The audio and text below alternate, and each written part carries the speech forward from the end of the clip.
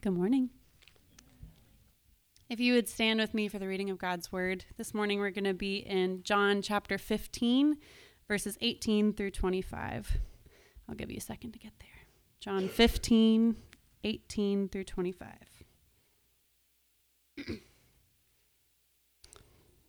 If the world hates you, know that it has hated me before it hated you. If you were of the world would love you as its own. But because you are not of the world, but I chose you out of the world, therefore the world hates you. Remember the word that I said to you. A servant is not greater than his master. If they persecuted me, they will also persecute you. But if they kept my word, they will also keep yours. But all these things they will do to you on account of my name, because they do not know him who sent me. If I had not come and spoken to them, they would not have been guilty of sin. But now they have no excuse for their sin. Whoever hates me hates my Father also. If I had not done among them the works that no one else did, they would not be guilty of sin. But now they have seen and hated both me and my Father. But the word that is written in their law must be fulfilled. They hated me without a cause. This is the word of the Lord. You can be seated.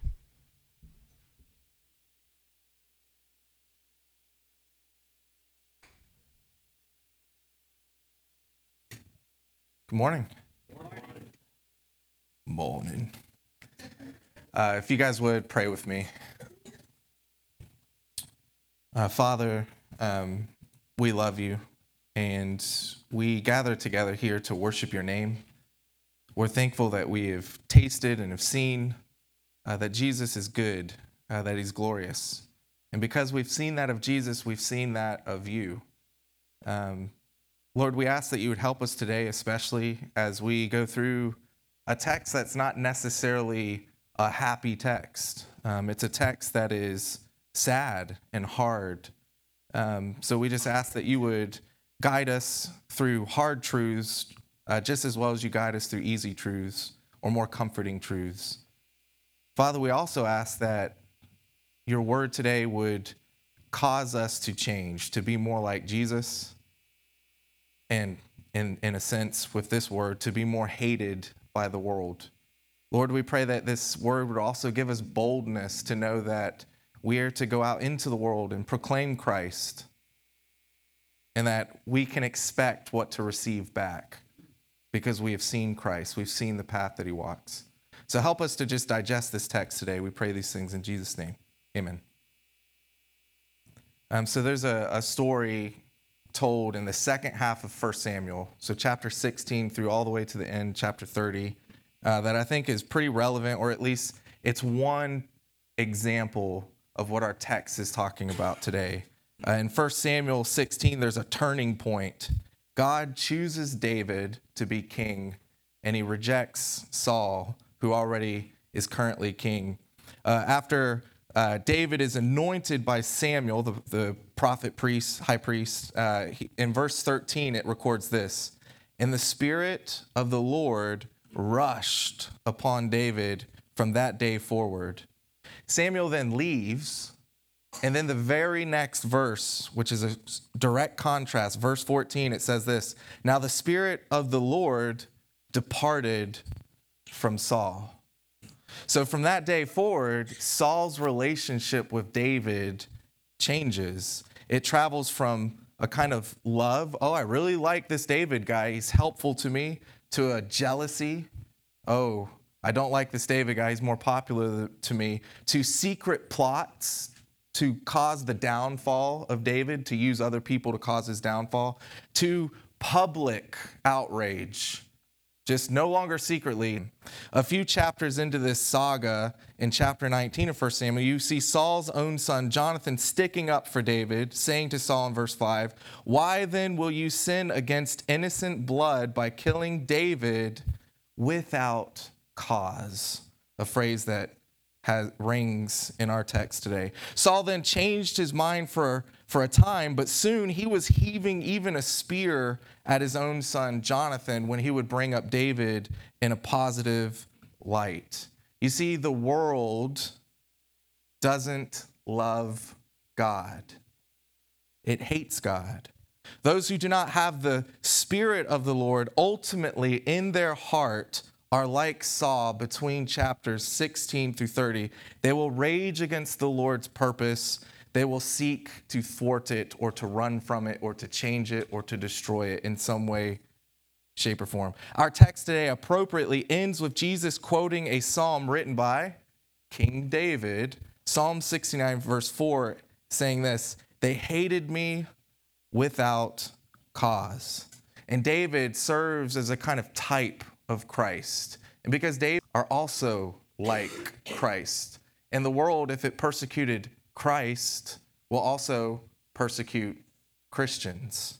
That's kind of the gist, if you will, of the text. So it may appear as love at first, but then it will sink into the secrecies of the heart, and maybe it'll remain there hidden, but the more sin is exposed by the light of Christ, the more it manifests into outrage and hatred of God's purpose and for God's people.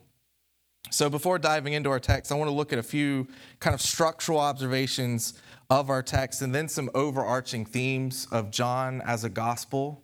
And I think that'll kind of help us. So first, 2 weeks ago, Pastor John preached on verses 1 through 11 in John 15. And the whole text there is about abiding in the vine, Christ. That believers abide in the vine, and that Christ then uses his work. He starts working through those branches that are abiding in him, and he starts bearing fruit through them. And we might say, well, what is the fruit, right? Well, let's just say last week it was love. This week it's hate.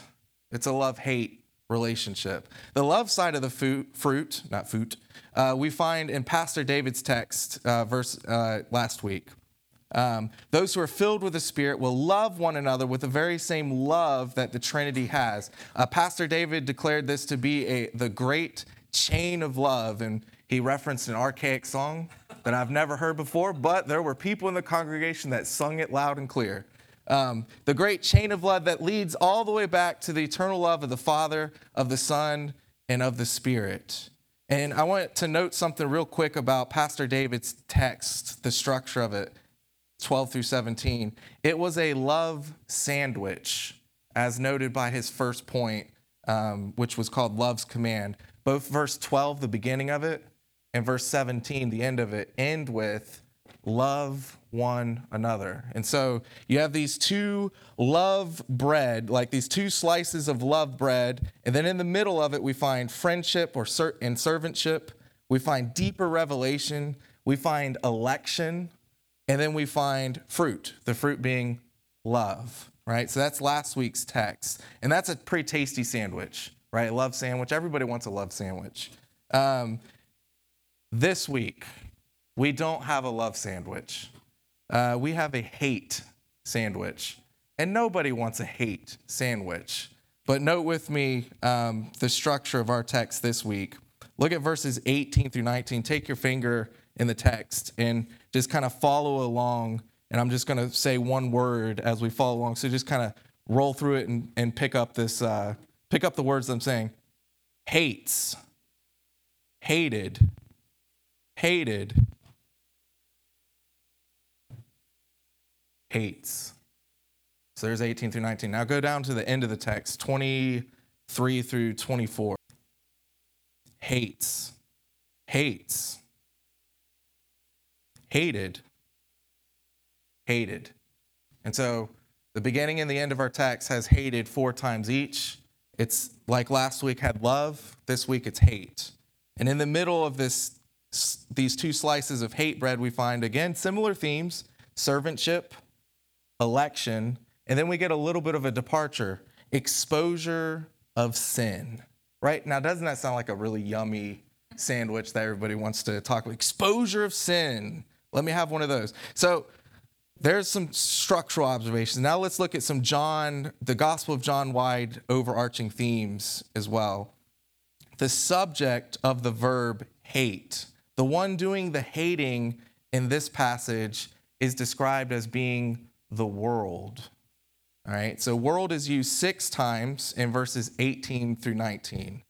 But the world is then referred to another 12 to 14 times in the pronouns they, them, and their throughout the text. And so the world is clearly the main subject of this text. It's referred to 18 or 20 times throughout this text. So Jesus gives a sermon to his disciples about the world to prepare them as they are about to go out into that very world and share the gospel. Carson says it this way. He's given us a good definition, I think, of the world, because we might say, well, what's the world?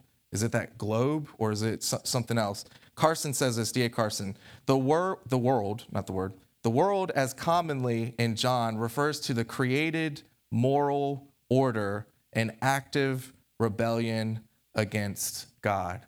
We'll talk a little bit more about that. World is used 79 times in the Gospel of John. In these upper room discourse chapters, these 5 chapters that we're focusing on, 41 of those 79 times come up in the upper room discourse. So again, as Jesus gets more personal with his disciples, he talks about the world and its reaction to them more. He's wanting to prepare them because they're about to go out into the world. So as much as I don't like hate sandwiches, and I assume you don't like either, Jesus thought it extremely important for his disciples to understand being hated without cause. And so in our text, we're going to see 4 reasons for why the world hates Christians. And I want to give a qualification there. I am not talking about when a Christian goes out and yells at his neighbor, "Get off my yard." And then the neighbor's like, "I don't like you that much."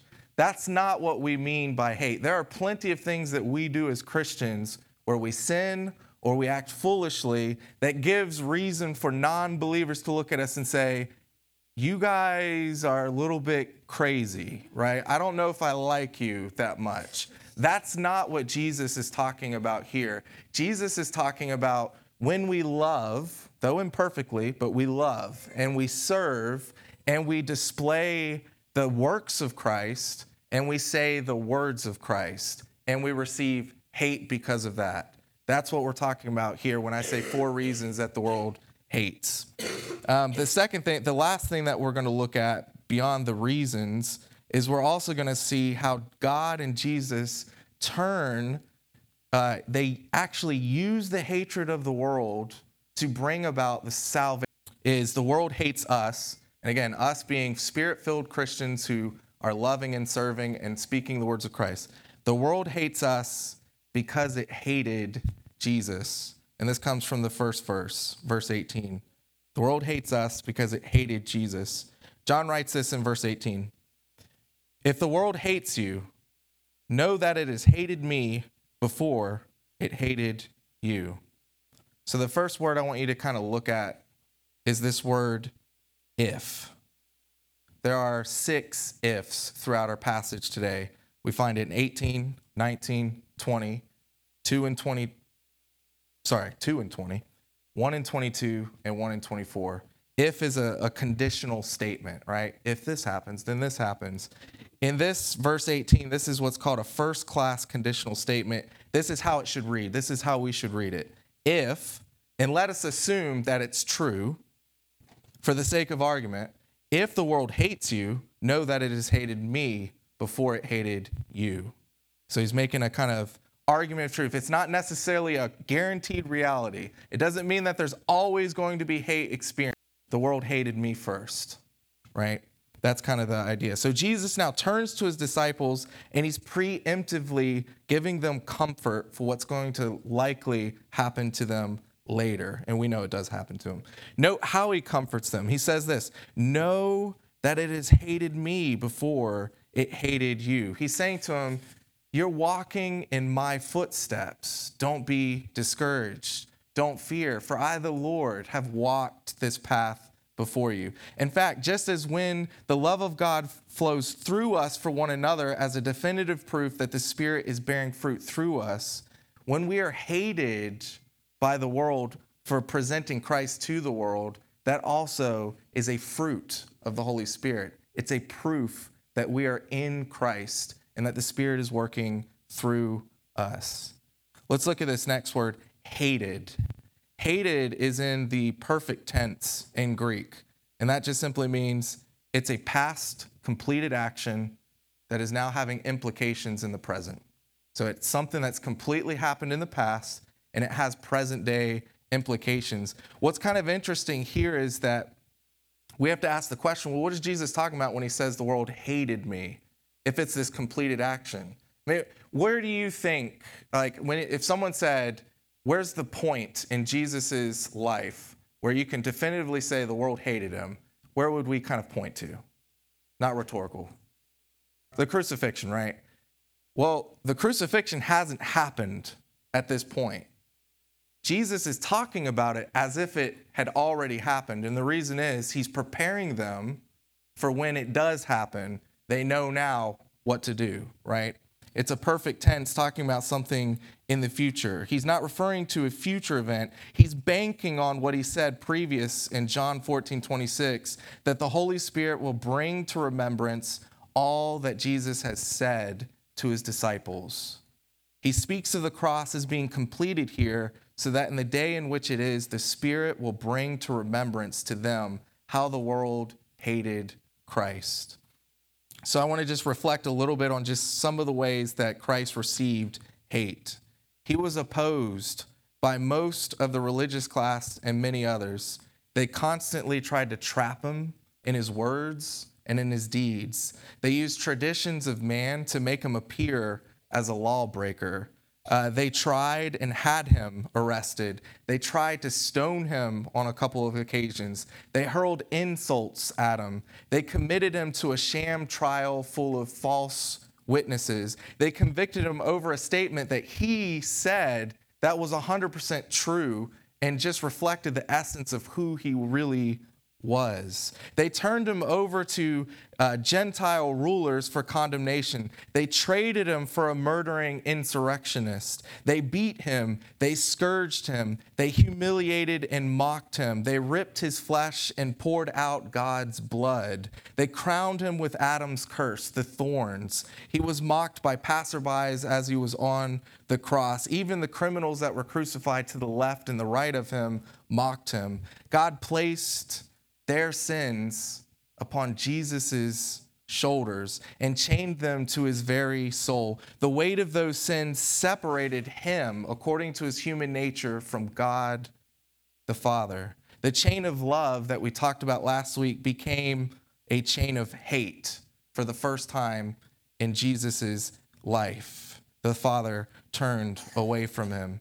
Jesus became a man hated by God and hated by the world on our behalf. Jesus, knowing this was his lot, turns to his disciples and says, if the world hates you, know that it has hated me before it hated you. Hated by the world was the path of Jesus, so we should not be surprised if it's our path as well. In a way, hate can comfort, for again, it indicates that we are walking with our Lord, or it can be a sign of walking with the Lord. So the world hates us because it first hated Jesus. The second reason comes from verse 19. The world hates us because of our new nature. The world hates us because of our new nature. This is verse 19. John writes, if you were of the world would love you as its own. But because you are not of the world, but I chose you out of the world, therefore the world hates you. World is used here 5 times in just this one verse. And once again, we have this if word. This time, it's not a first class condition, it's a second class. So it reads something like this. If you were of the world, which you are not, but for the sake of argument, let's say you are, the world would love you as its own. That's the kind of rhetorical impact that it would. This of the world carries with it the idea of being the world's own, hence why it loves you as its own. It's the idea of you're born of the world. You're a world child. You are the world's child. You belong to the world. Jesus uses this in John 8. He's a little bit stronger. He says to the people that are trying to condemn him in his words, you're of your father, the devil. And then a little bit later in John 8, in that very same passage, verse 23 says this, you are of this world. I am not of this world. So let's look at verse 19 again, back to the text. The next word, look at but. It's this huge contrastive that gets us to our point. The first part is clearly not true. Why? Because Jesus chose us out of the world. Jesus chose us out of the world. The I here, I chose you, it's shouted from the rooftops because it shows up twice in the text. It's literally, if you were reading it, it's like, I chose you out of the world. It's bringing this emphasis that Jesus is the source of our election, our choice. So there's two important interrelated teachings going on here that Jesus is putting behind these words. One's more explicit and the other is implicit based on what else is going on in the Gospel of John. The first one is the teaching of election. For election is the Greek word behind the word choice. So when Jesus says, I chose you out of the world, quite literally, I elected you out of the world. I know all of our non-Calvinists are freaking out right now. Calm down. We're sticking to the text here. We saw this in verse 16, this idea of choice. In verse 16, and last week in Pastor David's text, Jesus chose them to bear fruit of love and to abide. And this week, Jesus chose them out of the world, and that's the reason for why the world hates them. Again, election's been a theme, right, in 15, but it even goes back to the upper room discourse at the beginning in chapter 3. And he knows that one of them is going to betray him. The first teaching, election, leads naturally into the second teaching, and this is the doctrine or the teaching of regeneration, being born from above, or being born again, being born of the Spirit. So in John 3, way back in the day, a year ago or so, in John 3, when we were talking about Nicodemus, Jesus tells Nicodemus that he must be born again. And in the Greek, it's born from above. Right? You're no longer of the world. You're born from above. We already saw that in John 3. We see it again in John 8 when he's discussing, right? He tells him, you're of your father the devil. And then he goes on and says this, you are from below. I am from above.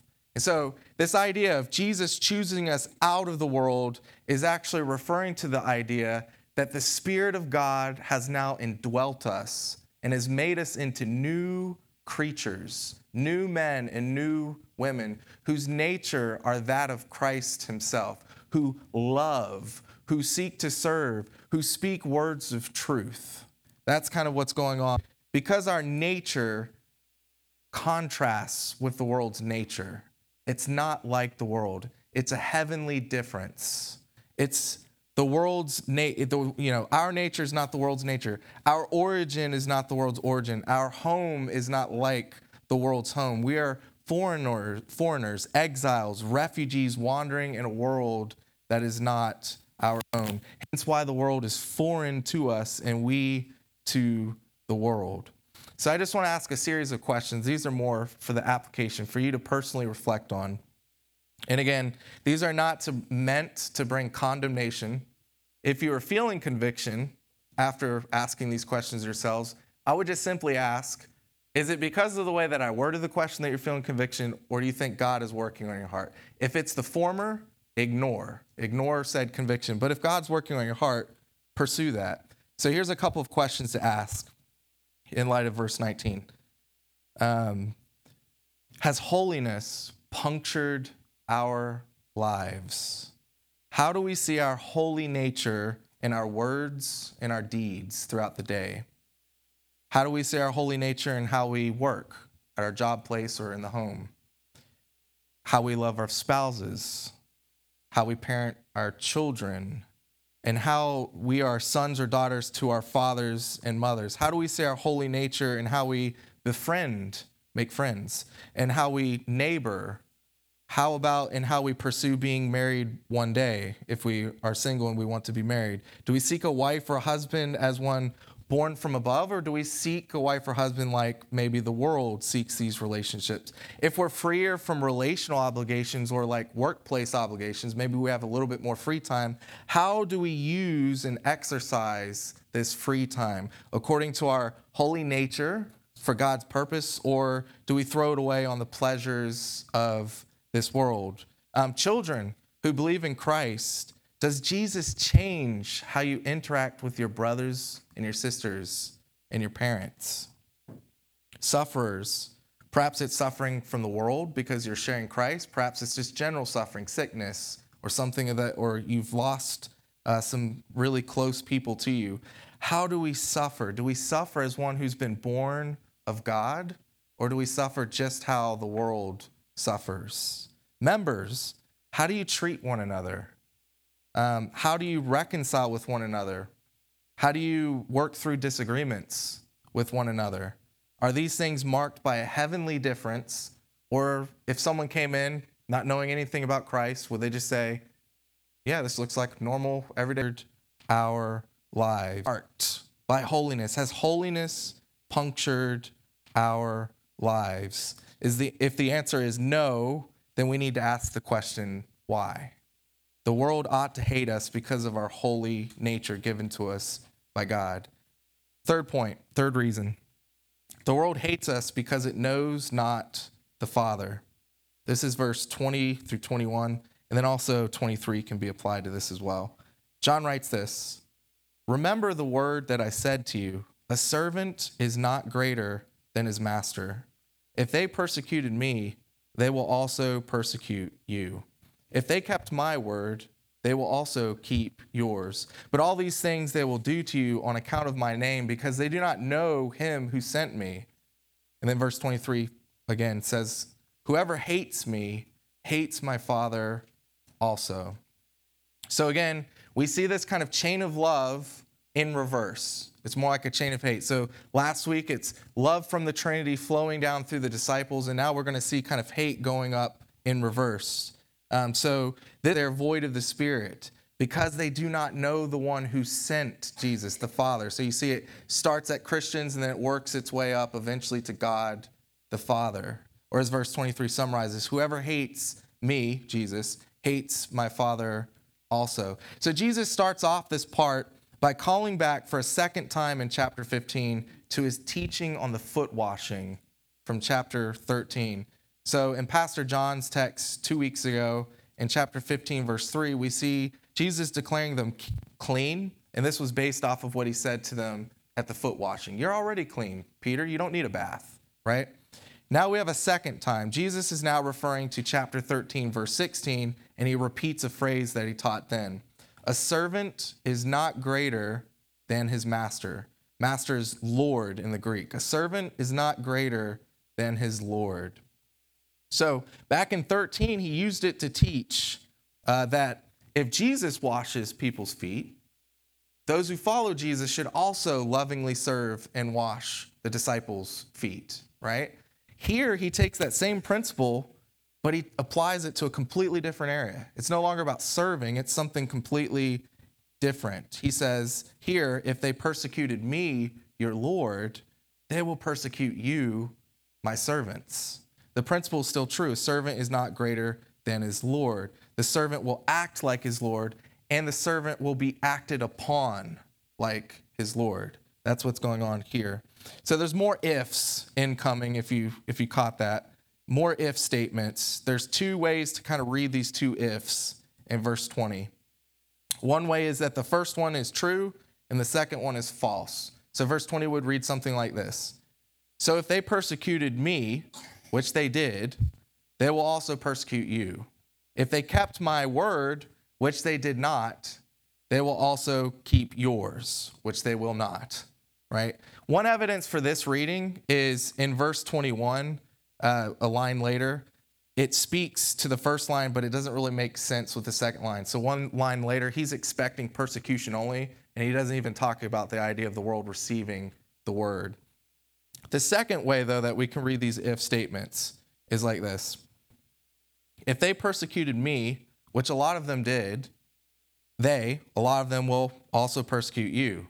If they kept my word, which some of them did, some of them will also keep yours.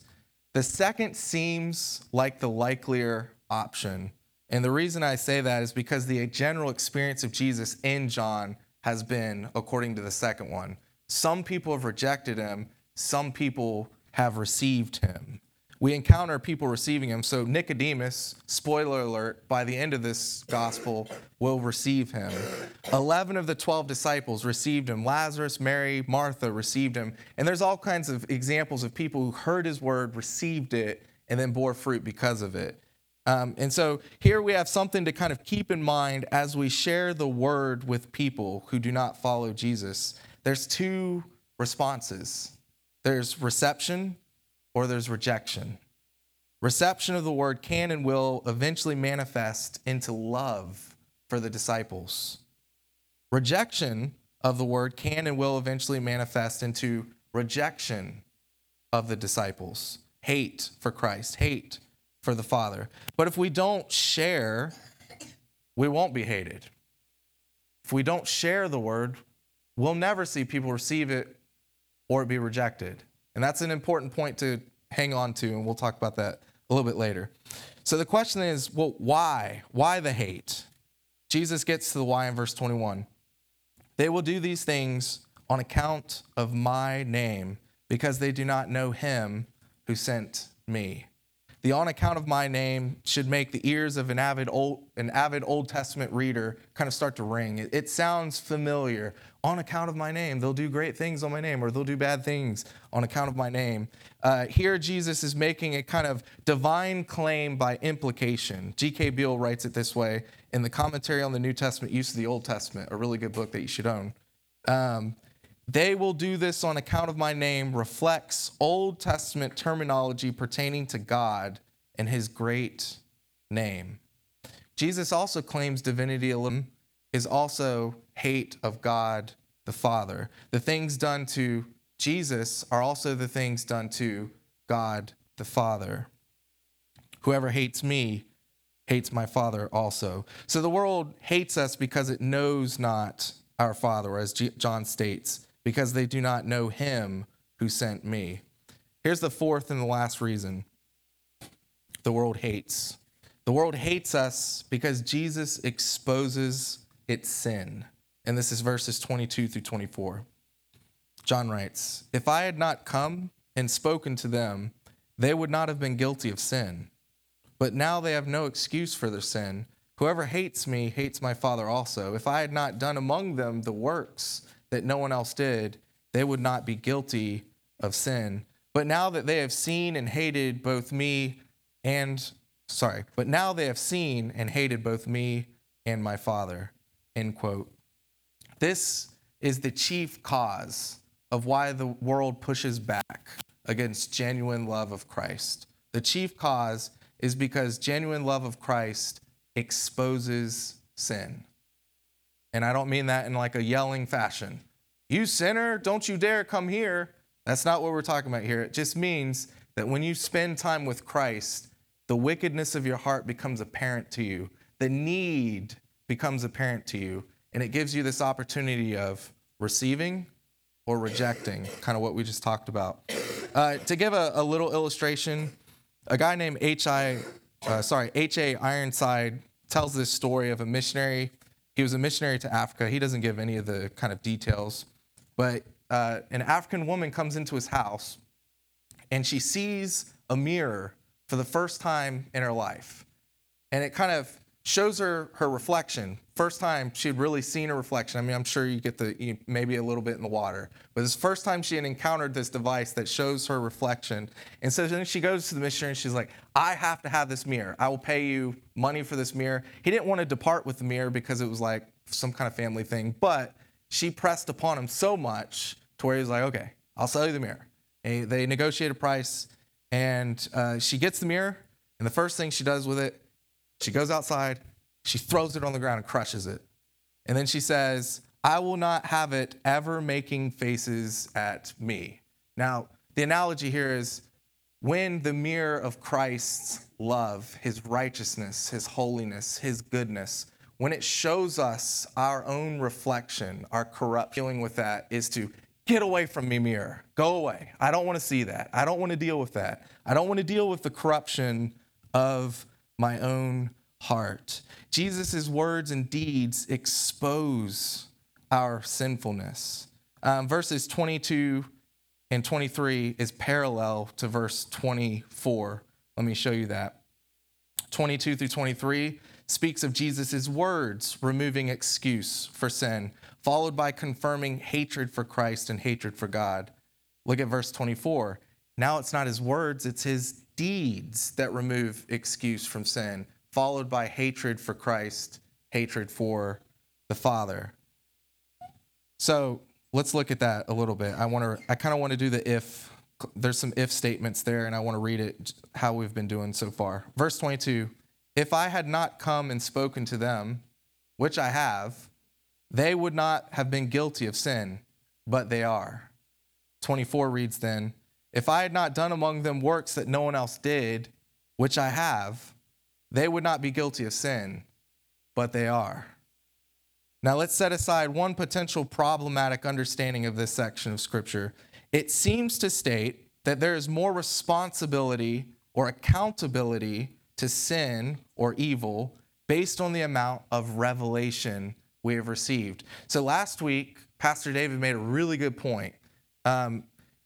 Jesus turns to the disciples and says, you're no longer my servants, you're my friends. And David made this observation. He was like, well, what separates a servant from a friend? Greater revelation.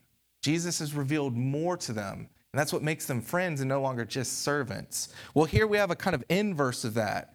Here we have greater revelation means greater accountability, greater judgment, less excuse for sin.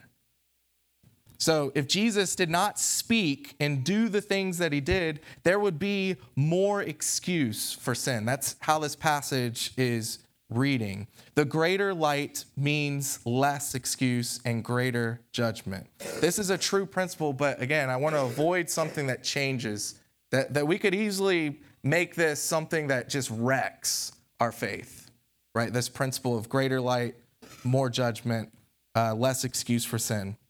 Some might want to say from that, well, those who have no exposure to Christ will receive no judgment and will not be held accountable for sin. So you've all heard this. Like, what about that one person on that one island that no one's been to? They've had no exposure to Christ whatsoever. What's going to happen to them when they die? And a person might take this principle and say, well, they have no Christ, therefore there's no accountability for their sin.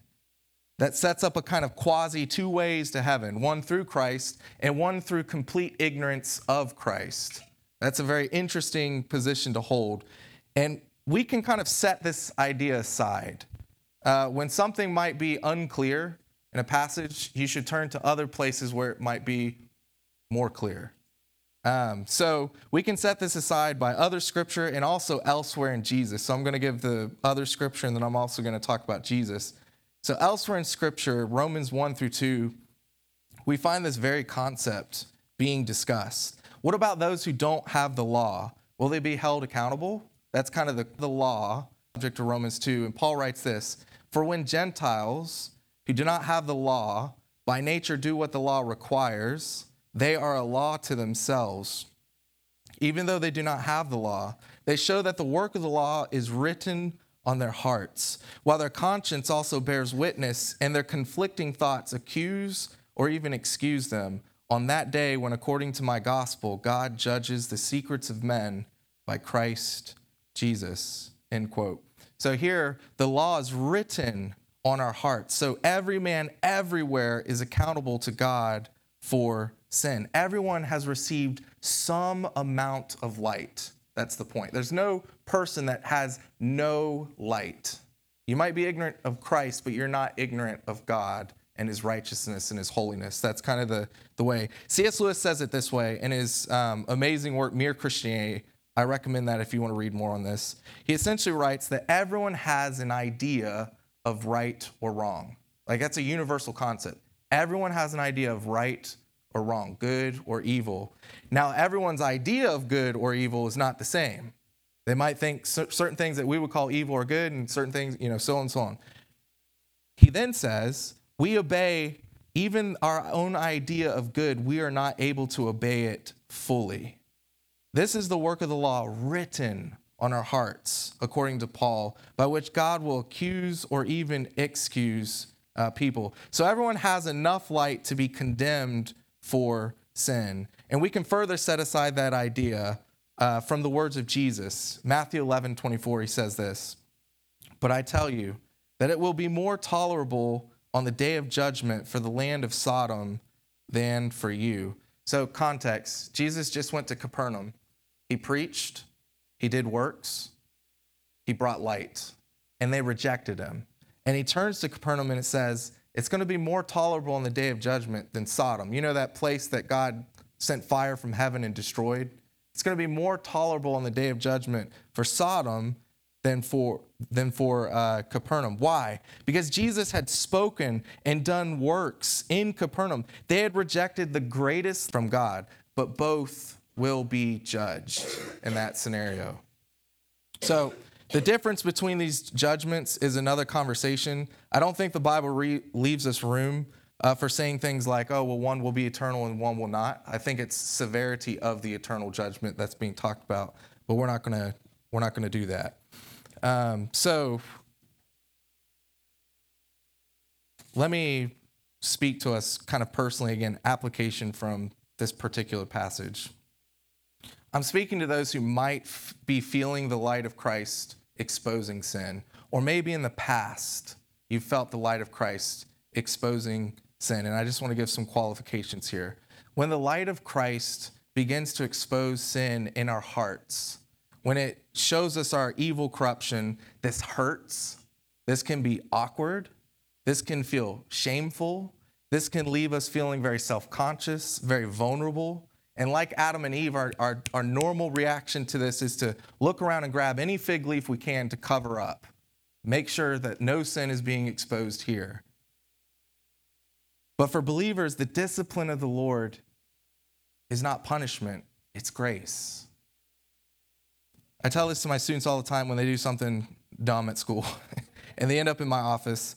I tell them getting caught and exposed for foolishness or sin is the grace of God.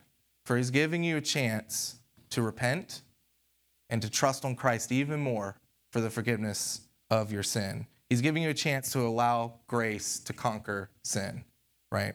For unbelievers, this exposing light might feel like hate. It might feel like condemnation.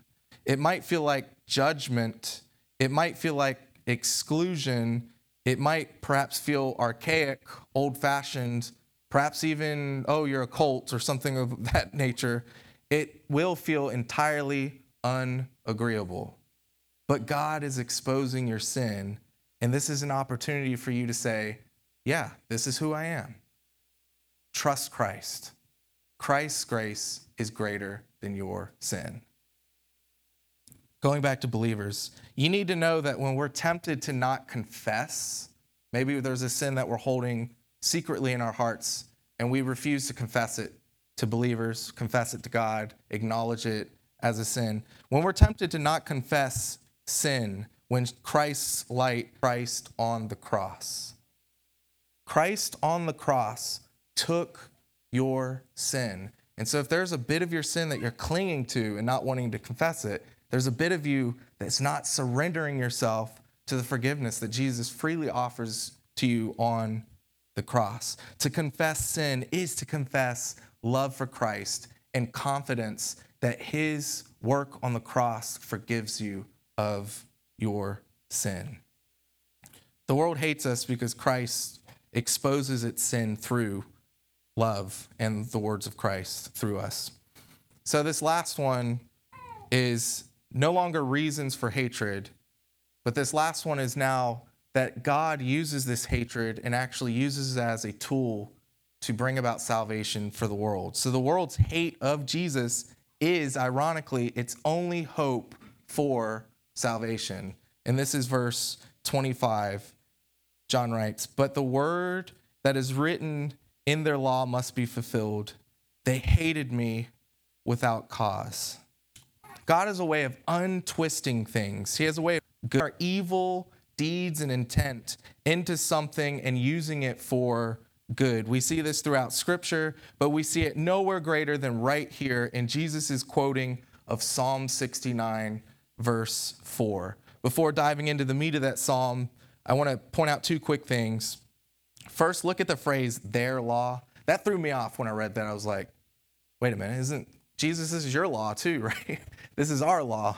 Why is it their law? Is he saying here, right, the idea, we see this, by the way, in John 8:17, 10:34 as well. Jesus doesn't mean to say here that the law, which in this case seems to stand for the whole Old Testament, is not God's law, but rather their law. With differently, what he's doing is he's using irony.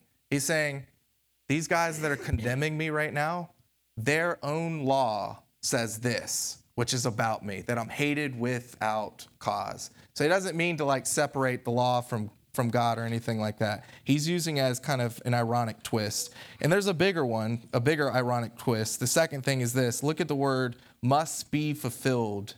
In Greek, it's the front of the sentence. It controls this sentence. This must be fulfilled. This scripture must be fulfilled. It's the first thing that we see. Jesus speaks because it's important to understand that scripture is being fulfilled before our very eyes. And it very much connects us back to the foot washing passage again, where we find Jesus loving and speaking and washing the disciples' feet. And then we find Judas being filled with Satan and going out to plot Jesus' demise. That's the response that Judas has to the foot washing and the love. And then in that very same passage, what happens is scripture again is fulfilled. Jesus quotes Psalm 41:9 and says, this was always going to happen. So G.K. Beale says it this way: the world's opposition to Jesus, like Judas's betrayal of him, is shown to fulfill Old Testament scripture. God is intimately involved in what is happening in the midst of this quote unquote hate. So where do I get this point that the world's hate becomes its only hope for salvation? Where does that come from? Jesus really likes this psalm that he quotes here. He quotes Psalm 69 3 different times in the Gospel of John. One time is here when he's discussing the world's hatred of him, and we already traced how that hatred is likely talking about this future climax of the cross, the crucifixion. But we also see it 2 other times, and in both times that we see him quote it in John, it's always about the crucifixion, the cross, Jesus' death. So John 2:17, Jesus quotes Psalm 69, verse 9, "For zeal for your house has consumed me." And then this is the context, the famous one, right? He goes in, he starts flipping tables over. And everybody's like, what's going on? And then the disciples remember, zeal for your house will consume me. And the very next thing that he says to the crowds when they say, by what sign do you give us to do these things, these flipping of tables? He says this, destroy this temple, and in 3 days I will raise it up. And what he's talking about there is his body being crucified. And then on the third psalm, the last time that he uses this psalm brings us directly to the cross itself. In John 19:28 through 30, he uses Psalm 69 again. It says this, after this, Jesus, knowing that all was now finished, said, to fulfill the scripture, I thirst. A jar full of sour wine stood there, so they put a sponge full of sour wine on a hyssop branch, and they held it to his mouth. When Jesus had received the sour wine, he said, it is finished. And he bowed his head, and he gave up his spirit. So what is this final scripture that's to be fulfilled? What is Jesus talking about in John 19? Psalm 69 verse 21 says this, they gave me poison for food, and for my thirst they gave me sour wine to drink. Now, further confirming that this is talking about the cross and not just some random really bad dinner party where someone's serving hate sandwiches up, the word poison is actually the word gall. And so we see in Matthew's account of this same instance on the cross in chapter 27:34, it tells us that the sour wine was mixed with gall. So this changes everything. The hate sandwich with its 2 slices of hate bread are actually designed to take us from hate to the place of hate, which is Christ and him crucified. The chain of hate now threatens to lead us to the very chain of love that Pastor David lovingly proclaimed last week. Here our hate leads us to a crucified Christ who declares, it is finished. One word in Greek. Spurgeon writes of that one word, it is finished. He says, it is an ocean of meaning and a drop of language. Hate put Christ on the cross, and God used this hate to defeat death, sin, Satan, and hate. Hate killed Christ, and in killing Christ, it vanquished itself. So Christ, even now, dear unbeliever, offers himself to you upon the cross. You only need to cling to him in faith. Believers as well, keep clinging to him in faith. Does your list of wrongs run through your mind? Hear the words of Christ. It is finished. Have you run from God for too long and you fear he won't receive you? Hear the words of Christ. It is finished. Do you question if Christians can love you in all your sin and weakness? Hear the words of Christ. It is finished. Do you worry that you have no power to repent and kill your evil dispositions, your twisted habits, your lustful thoughts, your angry emotions, your destructive actions? Hear the words of Christ. It is finished. You see, he has turned the world's hate into the very instrument by which the world may be saved from hate. It is finished. Children, will you help me with a catechism question? I think this will be helpful for us. Question 18, we're not going to recite, but it's all about the judgment of God, right? Will he let our sin and our idolatry go past? And the answer is no. He'll judge us in this world and the world to come. Question 19, children, can you help me with this answer? Is there any way to escape punishment and be brought back into God's favor? Yeah, one more question. Redeemer is the Lord Jesus Christ. Look how he loves those who hate him, dear believers. It is finished. He washes their feet. It is finished. He shares his bread and wine. It is finished. If he, our Lord, perseveres and responds to hate like this, then how much more should we, his humble servants, respond? King David patiently loved Saul, even when Saul wanted him dead. Christ patiently loves us, even as we killed him dead. It is finished. Hear again his great words, Christians, and take them to heart. A servant is not greater than his Lord. Let's pray. Father, there are uncomfortable truths in Scripture, but we know that Jesus loves us and that he puts these uncomfortable truths before the very people he loves. And so we know that this is understanding this idea of persecution, understanding this idea of what we might receive for proclaiming Christ and walking his trail of love is needed. Lord, I pray that you would save any unbelievers. Lord, I pray that you would erase any mistakes or untruths that I spoke today from the minds of anybody here. Father, I pray specifically for us as members of Remedy. I just pray that we would be a people who love. That when we receive any form of hatred, however small, however big, that we're able to turn to it, immediately forgive, and immediately love and serve and speak the gentle words of Christ. Jesus, we need you. We need you to be our gentle Lord, and we're thankful that you are. We pray these things in Jesus' name. Amen.